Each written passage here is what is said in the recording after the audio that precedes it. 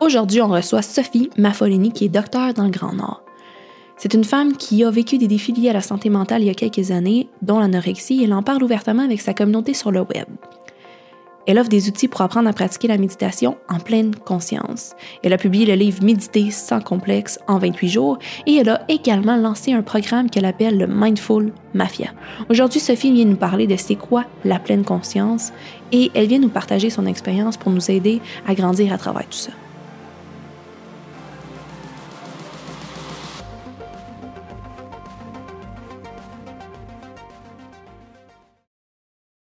Donc, salut Sophie, ça va bien?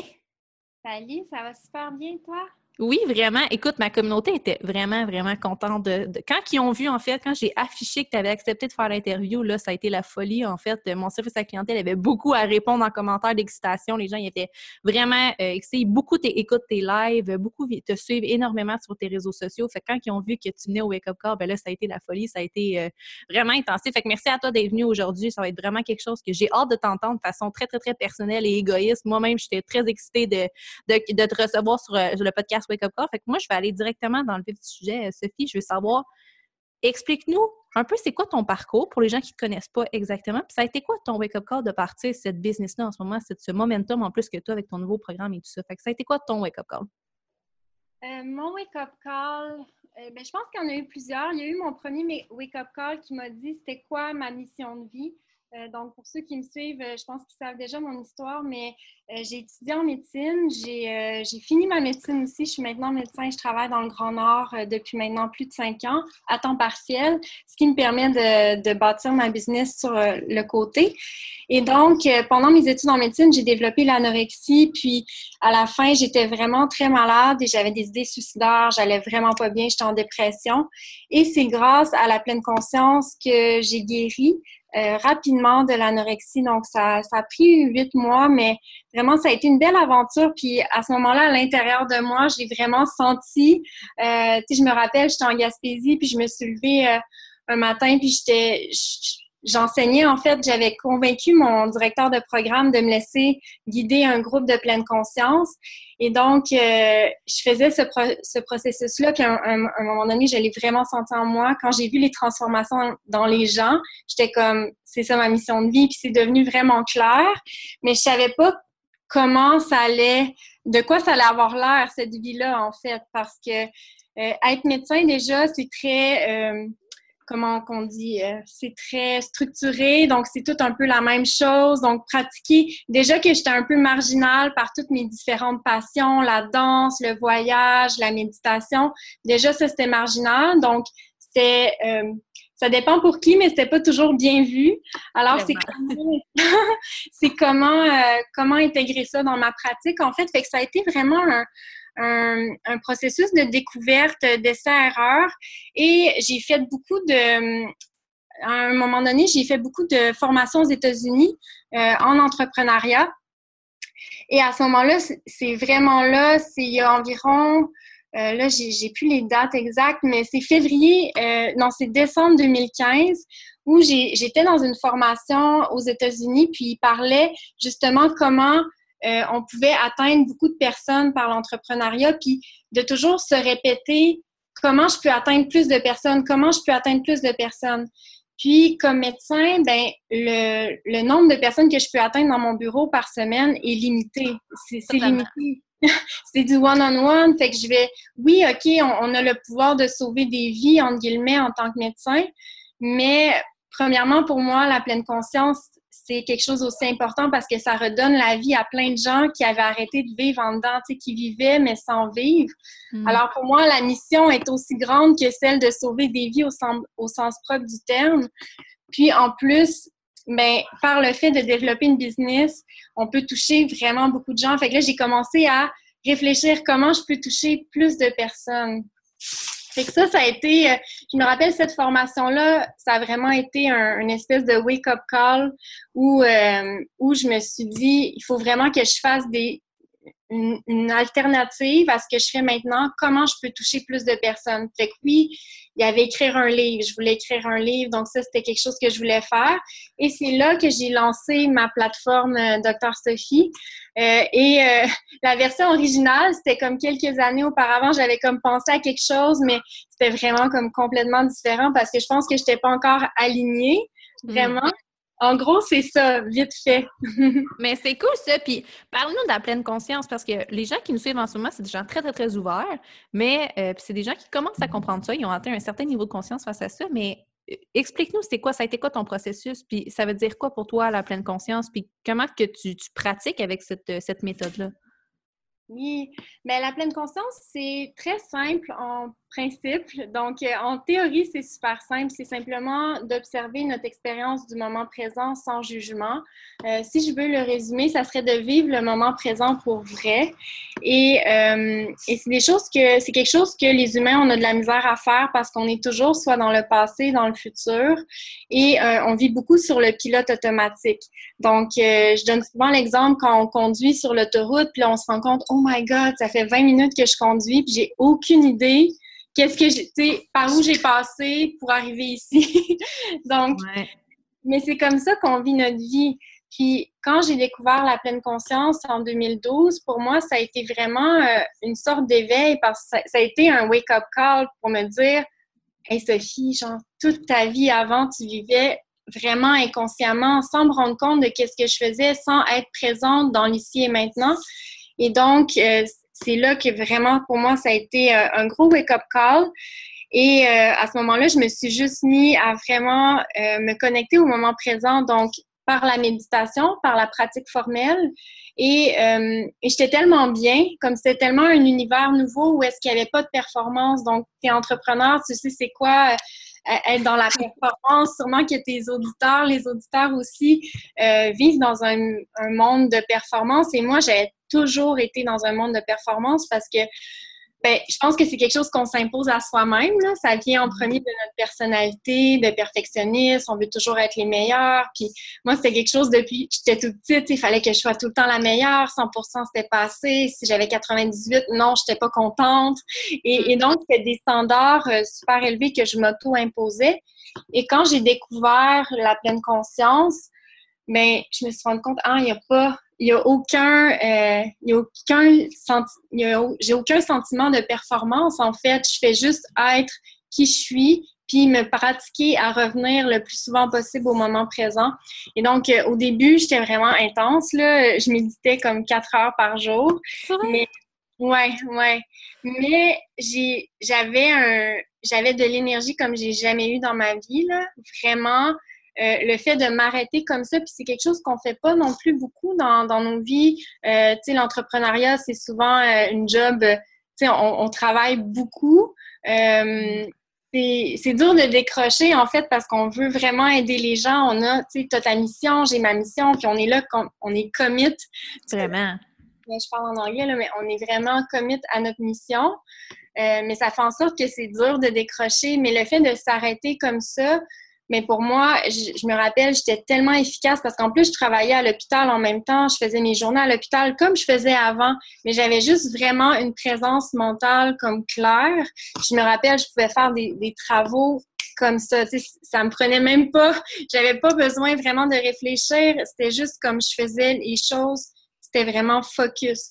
Alors, on s'arrête pour méditer, donc c'est bon d'avoir une pratique formelle de méditation où est-ce qu'on va s'arrêter pour vraiment... il y a différentes pratiques. Il y a la méditation sur le souffle, donc on peut revenir à notre respiration, on peut revenir à nos sensations corporelles, on peut faire de la méditation en mouvement. Donc, il y a beaucoup de personnes qui font du yoga, mais j'ai fait une formation professionnelle de yoga aussi. Et c'est vraiment possible de faire du yoga, mais pas du tout en pleine conscience, là. Vraiment comme faire du yoga encore dans une idée de performance. Alors, ça, c'est la pratique formelle. Et ensuite, il y a la pratique informelle, comme le day-to-day, dans le fond, de prendre une marge, de se ramener à où est-ce qu'on est en ce moment. Donc, en gros, c'est ça. Mais c'est très cool. Puis il y a plein de gens en ce moment qui... Tu sais, moi, v'là pas longtemps, ça fait pas si longtemps que ça fait longtemps que j'avais cette ouverture-là, ça fait longtemps que ça m'attirait. Je suis une personne hyper scientifique, hyper terre à terre, fait qu'à la base, tu sais, t'es comme tout le temps tes croyances que tu te fais sur cet univers-là, surtout qu'est-ce qui entoure ces choses-là. Puis après ça, j'ai step in quand que j'ai décidé, OK, là, ouvre-toi encore plus, puis laissez-les, puis maintenant, je le vis, mais c'est facile de regarder ça, puis pas savoir si c'est fait pour nous, pas savoir si réellement...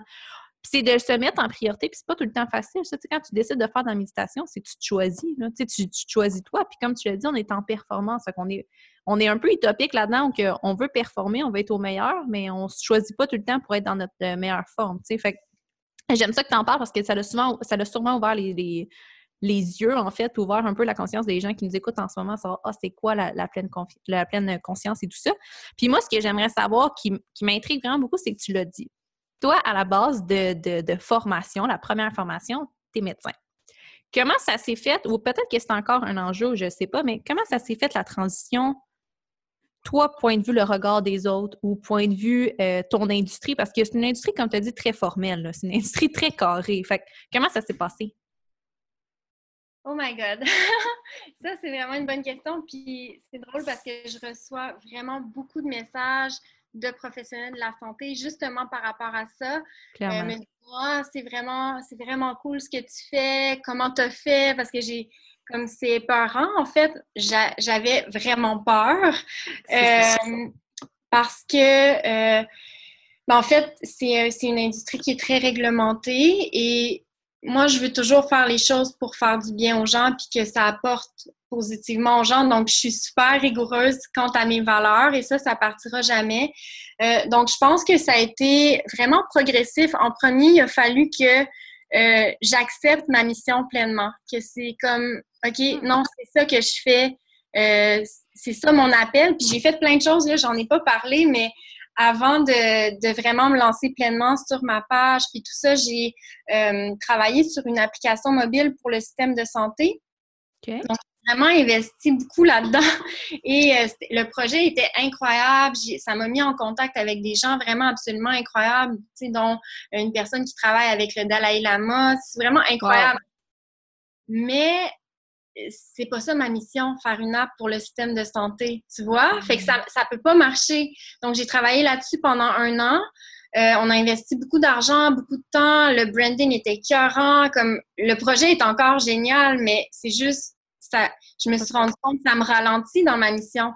Puis aussi, en même temps, mais c'est que j'ai comme lancé 3 affaires en même temps. Je pense que ça, c'est peut-être un défi aussi que les entrepreneurs ont, c'est de vraiment choisir sur quoi se focusser. Puis quand j'ai senti le feu entrepreneurial naître en moi, tu sais, je me rappelle, c'était ce mois de décembre-là, je pensais jamais de ma vie que j'allais être entrepreneur dans la vie, là, vraiment pas. Tu sais, pour moi, c'était comme, je vais être médecin, puis c'était ça mon rêve d'enfant, d'être médecin. Et la vision qu'on a d'un médecin quand on grandit, mais c'est vraiment pas celle que j'ai c'est pas qui je suis maintenant. Alors, mais quand j'ai senti ce feu entrepreneurial-là naître en moi, j'avais plein d'idées. C'était comme comment je peux toucher plus de gens, comment je peux aider plus de gens. Donc là, il y avait l'idée de cette application-là que j'ai faite, sur laquelle j'ai travaillé pendant 1 an, qui est maintenant sur la glace. C'est toujours là. Le projet, il est pas mort, mais il est juste... Ça glace. Stand-by, c'est ça. Puis j'ai lancé aussi Brazilian Bliss, qui est une compagnie de activewear brésilien, donc des leggings brésiliens. Puis ça mariait beaucoup ma passion pour le Brésil. Ça fait plus de 10 ans que je vis au Brésil, puis j'aime beaucoup la façon qu'ont les femmes de se comporter envers leur corps, leur espèce d'amour de soi qu'on n'a pas tant que ça en Amérique du Nord, je trouve. Ici, les femmes, ils ont vraiment une espèce d'aisance dans leur corps qui m'inspirait beaucoup. Et comme j'avais vécu avec l'anorexie, pour moi, ça mariait beaucoup ma passion d'inspirer les femmes à être bien dans leur corps et le confort des leggings brésiliens qui est incroyable. Donc, j'ai travaillé là-dessus aussi pendant 2 ans, en parallèle à monter ma page docteure Sophie, mes programmes en ligne et la médecine dans le Grand Nord. Donc, maintenant que je te dis ça, je suis comme, oh my God, je sais pas comment j'ai fait. Ouais, c'était beaucoup, mais je pense que c'était nécessaire. Comme, tu sais, je vois un peu Kiwi, qui était mon application, et Brazilian Bliss comme des satellites. Fait que c'est comme si je me suis pratiquée un peu sur des business satellites pour vraiment atterrir sur ma planète, qui est maintenant ma business actuelle. Et je te dirais que c'est venu progressivement. Donc, c'est vraiment, il y a plein d'étapes, là. Je sais pas comment pour toi ça a été, mais ça a été en premier de, OK, je décide que ça a été d'accepter mon rôle de médecin en premier. Ouais. Et ça, c'est parce que moi, je disais jamais que j'étais médecin. Donc, il y a plein de gens là qui me connaissent. Oui, oui, oui.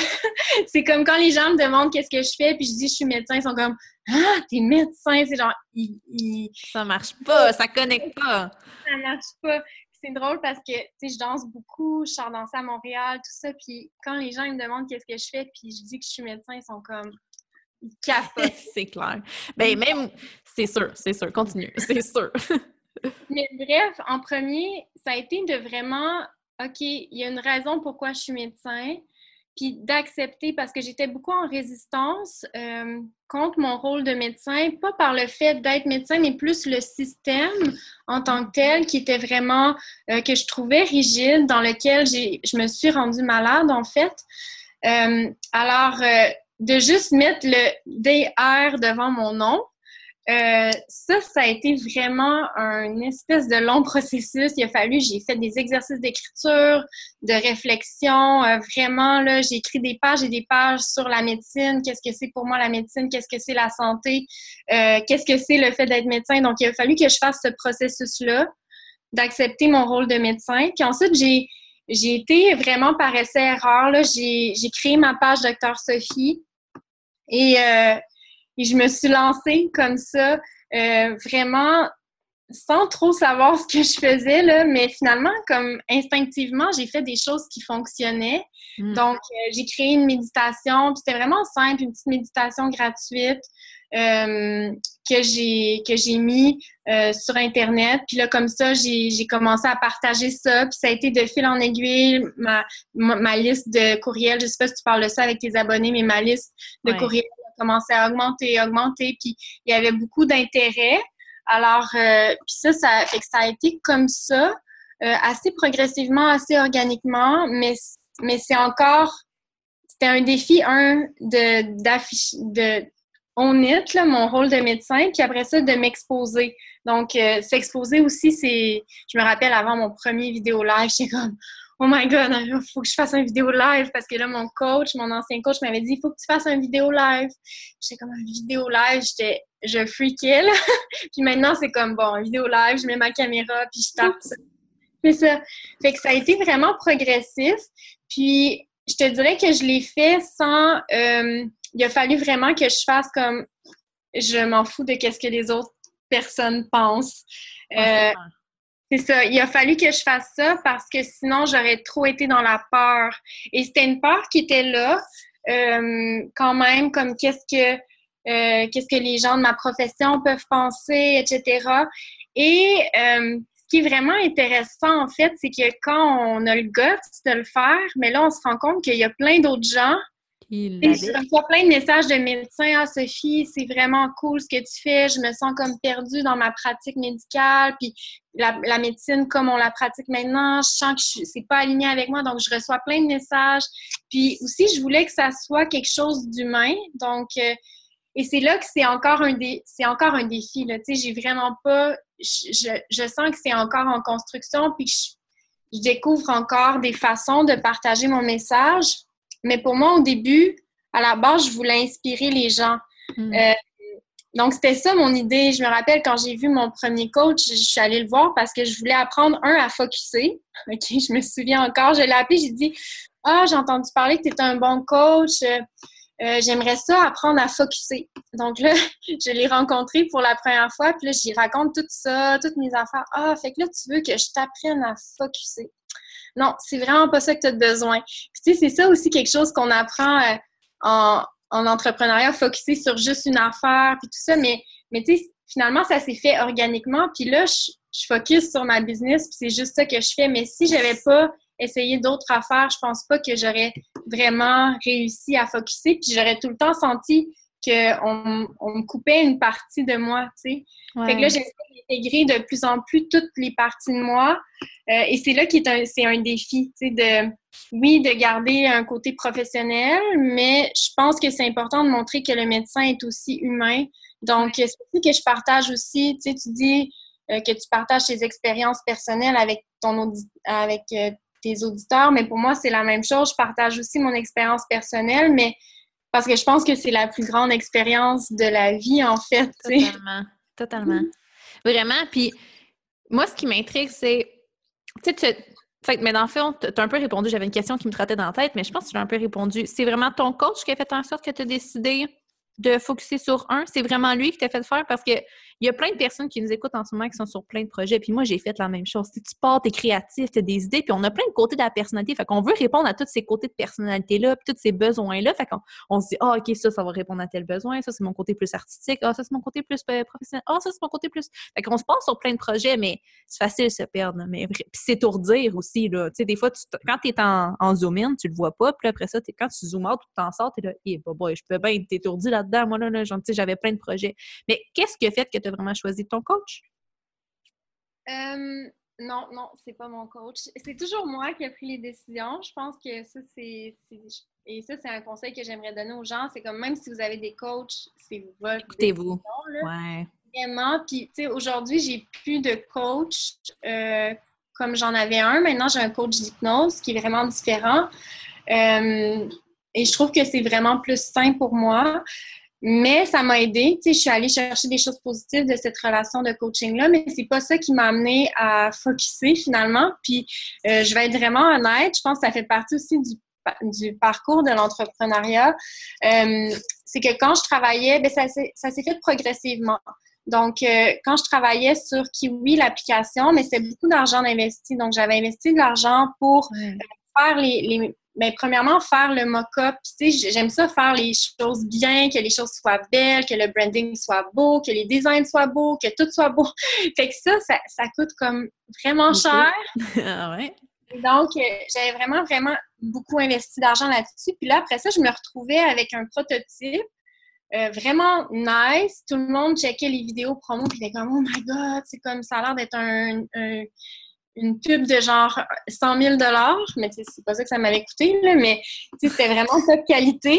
Puis là, après ça, j'avais ça, puis je me rends compte, OK, mais là, ça me prendrait comme des millions de dollars pour que ça puisse marcher, ça là. Fait que là, quand j'ai réalisé ça, j'ai fait comme wow! Fait que là, je me suis arrêtée parce qu'en fait, une des personnes, cette personne-là qui a travaillé avec le Dalai Lama, il travaille en marketing, en fait. Puis quand je l'ai rencontré la première fois, c'est vraiment une belle personne, vraiment douce, vraiment qui a une vision grande. Puis il m'a dit, Sophie, genre, ton app, c'est pas ton seul projet, je le sais. Genre, je le sens que c'est pas ton seul projet. Je veux que tu me fasses un board avec tout ce que tu as dans ta tête, là. Mais tout ce que tu as dans ta tête. Fait que là, j'ai tout mis ça là, puis j'avais parlé de ça. Puis là, il a continué. Lui, c'était pas mon coach, mais c'était une espèce de mentor, tu sais, que j'appelais une fois de temps en temps, puis on parlait. Ouais.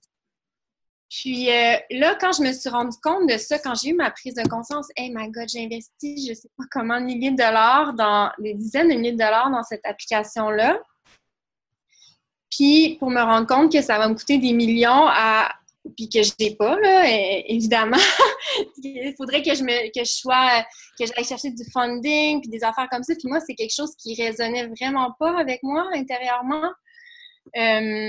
Donc, à ce moment-là, j'ai appelé cette personne-là, Patrice, puis j'ai dit Patrice, je sens que là, il faut que j'arrête l'application. Puis il dit, Sophie, il dit, quand je t'ai vue, dès la première fois que je t'ai vue, je me suis dit, son app, elle va la ralentir. Son app, elle va la ralentir, c'est pas ça sa mission.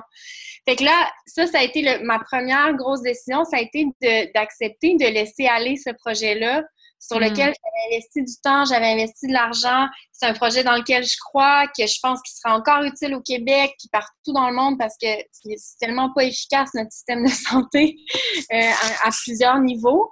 Alors, mais c'est comme, OK, j'accepte ça. Fait que ça a été une première décision. Puis le reste, ça s'est fait vraiment, vraiment progressivement. Donc, Brazilian Bliss, je continuais à avoir la compagnie. Mais j'avais tellement de résistance. Donc, pour moi, c'était parce que j'avais des employés, puis c'était tout le temps, il y avait tout le temps des soucis. Puis là, j'étais comme, oh non, c'est pas comme ça que je m'imagine ma vie, là. Puis en plus, j'ai un mode de vie nomade qui fait en sorte qu'avoir des produits physiques, ça fait pas vraiment de sens. Puis ça aussi, c'est que je me suis rendu compte, j'adorais la compagnie, le branding Brazilian Bliss, je le trouvais écœurant, mais je le trouve encore écœurant. C'est encore là, ça existe encore. Mais je me suis rendu compte que pour que ça fonctionne, il faut que la personne derrière la compagnie, soit que, encore une fois, il y a full de funding dès le départ, ou soit que, donc soit qu'il y a full de funding, ou soit que la personne est là comme, tu sais, elle est là 100%, puis elle se promène tout, elle est all-in avec ses... Mais moi, c'est pas ma mission de vendre des leggings, c'est pas... Fait que là, j'allais dans des salons de bien-être, puis expo yoga, puis ces affaires-là, puis intérieurement, j'étais comme, qu'est-ce que je fais ici? Comme, c'est pas... Puis tu sais, j'étais pas... Non, mais j'étais passionnée de parler du Brésil, tout ça, puis je sais, c'est les leggings les plus confortables au monde, plus que tout ce que j'ai essayé au Québec, mais c'est pas ça ma mission. Fait que là, peu à peu, mais je l'ai continué, ça roulait en background. Finalement, j'ai tout rapatrié, j'ai tout laissé aller les employés qui travaillaient pour moi, dans le fond. J'ai juste gardé mon assistante, puis là, j'ai donné de plus en plus de petites missions, comme tu peux-tu reprendre Brazilian Bliss, juste t'occuper des ventes, on fait plus de marketing. Tu sais, j'investissais beaucoup aussi d'argent dans le marketing, parce que dans mes formations aux États-Unis, s'il y a une chose que j'ai appris, c'est comme marketing, marketing, marketing. Puis moi, c'était quelque chose qui me... Tu sais, j'aimais pas à la base le marketing, puis à cette heure, j'adore le marketing. Je suis vraiment comme... Puis oui, j'adore le marketing parce que j'ai compris que c'est transmettre un message. Fait que ça s'est fait vraiment progressivement. Puis là, j'ai pris la décision... en fait, on avait encore un atelier, un showroom avec tout notre stock. Puis en janvier, là, j'ai pris la décision que je ne veux plus vendre de produits physiques, sauf mes livres. Pour l'instant, en tout cas, parce que je me suis rendu compte, en fait, que ça occasionne, vraiment beaucoup de dépenses. 2, il faut que tu crées plein de stocks il y en a plein que tu vas perdre, que, tu sais, on parle de l'environnement, tout ça. Fait que c'était vraiment en conflit. Donc là, je me suis rendu compte, je pense que c'est le temps de juste ramener tout le stock, je l'entrepose chez nous. S'il y en a qui veulent des leggings, je vais en amener dans mes retraites, dans mes affaires comme ça va se faire naturellement. Si à un moment donné, je veux reprendre cette business-là, elle est encore là, le branding est encore là, la compagnie est enregistrée, tout ça, c'est là. Mais si tu vois, comme ça s'est fait, le focus s'est fait graduellement au fil des années, puis il a fallu, je pense, que ça vienne d'un peu de douleur, comme d'un peu de douleur, de me rendre compte, OK, je me suis un peu pété la gueule, puis tu sais, ça a été une phase de deuil aussi de me rendre compte, j'ai investi tout cet argent-là dans ces projets-là, puis finalement, c'est comme, OK, je vais voir qu'est-ce que j'ai appris de ça, tu sais. Ouais, non, complètement, puis ça prend beaucoup de courage de décider de faire. Même si j'ai investi beaucoup de temps, même si j'ai investi autant d'argent, autant d'énergie, je let go. Tu sais, ça prend énormément à faire ça. Puis il y a plein de gens qui s'entêteraient, qui seraient vraiment dans le ligne à essayer de tout le temps continuer juste parce qu'ils ont investi du temps, de l'argent, peu importe ce qu'ils ont investi dans une entreprise. Mais des fois, il faut s'écouter aussi puis juste laisser, tu sais, let go pour vraiment se recentrer sur soi-même, puis dans ta mission. Puis je pense que ça, c'est un chapeau dans ta vie de... T'es toujours en train de tout le temps ramener à ta mission de vie, tu sais. Tout le temps. Puis tantôt, tu nous parlais de ça, de s'aligner à sa mission. Comment tu l'as vraiment... Tu sais, c'est avec la pleine conscience que tu m'avais dit que tu avais trouvé ta mission de vie, avec des exercices au fil du temps. Est-ce que ça s'est fait rapidement ou ça a été aussi graduellement? Comment ça s'est passé? Quand est-ce que tu t'es vraiment dit « c'est ça, ma mission de vie ». Bien, c'était vraiment... Je me souviens là, du moment... Ouais. J'étais en Gaspésie, en fait. C'est là que je faisais ma résidence. Puis, j'étais dans ma chambre. Je me souviens, ma chambre, elle avait comme des murs oranges. J'avais pas peinturé. Mais il y avait dit sur la baie. C'était comme une chambre confortable. Tu sais, puis je méditais beaucoup. Puis, c'était après une méditation où est-ce que je me sentais comme juste tellement bien intérieurement, où vraiment, je me suis rendu compte, je suis heureuse. Puis, j'ai jamais été heureuse avant. Tu sais, tout ce que j'ai vécu avant, c'était pas du bonheur, c'était du plaisir. Oui, j'ai eu du fun, j'ai voyagé, j'ai fait plein d'affaires, mais c'était pas du bonheur, ça, c'était du plaisir. Puis quand j'ai senti ça à l'intérieur de moi, j'ai senti, c'est ça ma mission, c'est d'apprendre ça aux gens, tu sais, Puis, ben ça a l'air simple, mais vraiment, c'est ça qui est arrivé. Mais c'est simple et puissant. C'est très, très, très puissant. Puis j'adore que tu l'aies nommé parce que je l'avais jamais vu comme ça. Il y a une différence entre avoir du plaisir et être heureux. Tu comprends? Oui. C'est vraiment, pour moi, ça a été vraiment un autre wake-up call, là, vraiment de me rendre compte, vraiment, toute ma vie, j'étais inconsciente, puis 2, j'avais plein de fun, mais j'étais pas heureuse. Puis, c'est plein de fun, vraiment du fun, là, faire du deltaplane, voyager. Ouais, triper, là. Triper, là. Mais toujours, tu sais, pas dans un espace d'être rempli intérieurement, tu vois. Puis quand je me suis sentie remplie en dedans de moi, mais là, alors que je m'étais sentie tellement vide longtemps, puis l'anorexie, c'était aussi comme... C'était une relation avec mon corps. À un certain point, j'avais des compulsions alimentaires. Donc, c'est toute cette espèce de vide-là qu'on essaie de combler, puis que j'essayais de combler.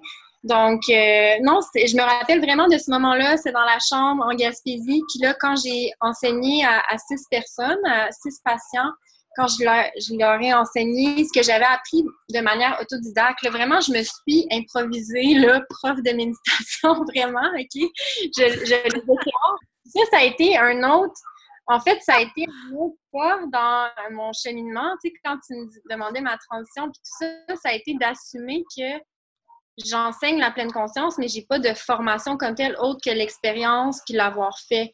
Fait que ça a été un gros défi parce que pour moi, j'avais toujours appris à l'université, puis comme des diplômes, puis des formations, puis j'en ai fait là, des formations à n'en plus finir, là. Puis ça a été la première fois de ma vie où j'ai senti que non, je suis capable de l'enseigner sans avoir de formation formelle, là, de diplôme, puis même que je pense que ça va me permettre de mieux l'enseigner parce que c'est pas de rien d'autre. Tu vois, comme la médecine, c'était tellement un processus où est-ce qu'il fallait que tout soit comme dans le livre. Quand tu réponds à une question, il fallait que ça soit by the book. Il faut que je réponde exact. Il faut que je te recrache qu'est-ce qui est écrit dans le livre. Mais ça fait pas travailler mon cerveau, ça fait pas travailler ma créativité, ça me donne pas accès à être qui je suis. Alors que, c'est pour ça, c'est à ce moment-là, c'est mon ancien coach qui m'a dit, ben Sophie, puis ça, je pense que ça a été un des plus grands conseils qu'il m'a donné, il m'a dit, Sophie, fais-en pas de formation, ça va te nuire. Puis à ce moment-là, j'étais comme, OK, faut vraiment que je l'assume, là, tu sais. Parce que là, je commençais à recevoir des messages de genre, c'est où que tu as fait ta formation? Puis là, j'étais donc mal, j'étais comme, mais j'ai pas de formation pour enseigner la méditation, tu vois? Fait que, puis à un moment donné, ça a été, ben j'en ai pas, c'est ça. Mais c'est ça, je pense que quand l'expérience, c'est encore notre meilleur apprentissage, puis je pense que d'avoir vu le processus, d'avoir accompagné ces personnes-là, ces 6 personnes-là pendant 8 semaines, puis de voir la magie apparaître dans leurs yeux, de voir vraiment qu'eux, ils avaient senti aussi la même chose que j'avais senti à l'intérieur de moi, que le bonheur, il était là, que c'était différent du plaisir, que se connecter au moment présent, c'était une clé puissante, alors que c'était des personnes qui avaient 50, 60 ans. Puis tout à la fin, ils m'ont dit, mais Sophie, comme... J'aurais tellement aimé ça, connaître ça quand j'avais 20 ans. Ma vie a tellement été différente. Puis, tu sais, là, on a le privilège, ça commence à être là, connu. La méditation, tout ça, c'est magique, là, le fait que ça soit dans les écoles, tout ça. Je pense que c'est vraiment... C'est en fait une révolution tranquille, si je peux dire. C'est une révolution pacifique qui nous amène la paix à l'intérieur de nous. Donc...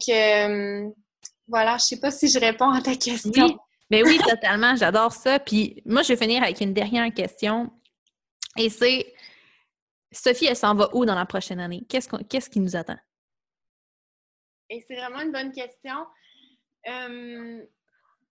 Parce que je sais, là, j'ai vu plein de trucs pour faire notre plan de 10 ans, notre plan de 5 ans, avoir tout ça planifié. Puis je me suis rendu compte que, ben finalement... ça ne servait pas à grand-chose parce que la vie, elle nous amène différentes choses. Comme mon livre, c'est arrivé comme ça, vraiment par synchronicité là, incroyable. Là. Puis je pense que c'est plus on est connecté à qu'est-ce qu'on veut transmettre, à notre mission, à notre message, plus les portes s'ouvrent. Fait que je te dirais, où est-ce que je m'en vais dans la prochaine année? Je veux rester de plus en plus connectée à ma mission. Je veux aussi épurer mon processus parce que là, j'ai vraiment travaillé fort dans les 3 dernières années. Puis, je pense que je vais toujours travailler parce que j'aime ça. Puis, encore plus, là, pour moi, enseigner la méditation, j'ai pas l'impression de travailler. C'est comme quand je partage là-dessus, quand j'aide les gens, j'ai pas l'impression de travailler. Mais j'ai envie quand même de diminuer, de travailler plus intelligemment. Ça, c'est un de mes objectifs. J'aimerais ça vraiment grouper mes heures de travail. C'est quelque chose sur quoi je travaille beaucoup.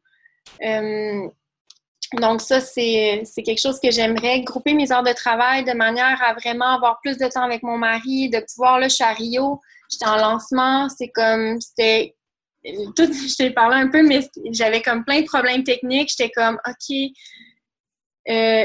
je veux profiter de la plage plus, tu vois, puis sans remords aussi, parce que je pense que c'est tout le temps une espèce... J'ai encore ce petit remords-là de dire, je passe plein de temps à la plage, mais je continue de grandir mon entreprise, mais je vais être capable de le faire. Je veux passer plus de temps à danser. Donc là, je te dis plein d'affaires qui sont plus personnelles. Où est-ce que je m'en vais? Mais ça, c'est important pour moi. Et où est-ce que je m'en vais? Mais j'ai créé la Mindful Mafia, qui est mon programme en ligne de mindfulness. Ouais. Et la Mindful Mafia, mais ça, c'est venu aussi d'un défi, là, c'est parce que je ne pouvais plus utiliser le nom que j'utilisais pour mon ancien programme. Puis finalement, la Mindful Mafia, c'est apparu comme ça. Il y a comme des images d'une de mes conversations avec Jeanne, qui est notre maman brésilienne, qui est revenue dans ma tête, qui me dit « Ah, Sophie, la méditation, c'est comme la mafia, tu sais, ça se répand partout dans le monde. » Fait que c'est de là qu'est venue la mafia. Et c'est ça mon objectif, c'est de vraiment répandre la mindfulness partout dans le monde, mais je sens que j'ai pas encore trouvé comment. Fait que je pense que cette année, ça va être vraiment de réfléchir. Le modèle d'affaires. C'est ce qu'on discutait avant d'entrer en live, là. C'est exactement de ça. Exact, oui, c'est ça. Ça va être de préciser. Je veux prendre un temps pour vraiment réfléchir au modèle d'affaires. Chose que, tu sais, pour Kiwi, pour Brazilian Bee, j'avais fait le modèle d'affaires avant de commencer la business, puis finalement, ça n'a rien servi. Mais là, cette entreprise-là, je l'ai faite vraiment organiquement, intuitivement. Ça fonctionne. Fait que là, c'est maintenant, je sens que, OK, là, c'est le temps de réfléchir au modèle d'affaires, la structure, puis comment je vais répondre à la mindfulness, la Mindful Mafia partout. Alors, je pense que ça serait ça. Puis, mon deuxième livre aussi, là, mes éditeurs sont comme « Ah, je veux que tu le publies à l'automne. » Puis moi, je suis comme « Ah, j'aimerais mieux là, au printemps prochain. » Mais en tout cas, ça, c'est aussi quelque chose pour cette année-là. OK, mais on a hâte de te suivre. Fait que tous ceux qui nous écoutent en ce moment, on peut suivre Sophie sur ses réseaux sociaux, comme vous l'entendez, docteure Sophie. Je vous conseille vraiment d'aller la suivre. Là. C'est vraiment cool ce qu'elle partage de façon très authentique et très tout le contenu est tout le temps pertinent. Et merci Sophie d'avoir été là aujourd'hui. Ça fait déjà un beau 40 minutes qu'on jase ensemble, puis de savoir ouvert aussi à tous, d'avoir été aussi généreuse aussi dans ton contenu, puis dans ton parcours, puis d'avoir vraiment nommé les embûches, les enjeux, autant que qu'est-ce qui s'est bien passé. Là. Je pense qu'il y a plusieurs personnes qui vont nous écouter en ce moment, que ça va leur faire vraiment du bien de nous écouter puis de savoir qu'il y a d'autres personnes qui partagent ça parce que tu sais, des fois, les gens, ils nous voient à un certain niveau puis ils pensent pas qu'on peut vivre même présentement des enjeux qui sont identiques à ce qu'eux, ils peuvent vivre et tout ça. Là. Fait que merci à toi d'être venu. Puis pour ceux qui nous écoutent, on se voit la semaine prochaine pour un autre invité expert et je dis que je vous aime d'amour et on se voit au top. Bye bye! Merci, bye!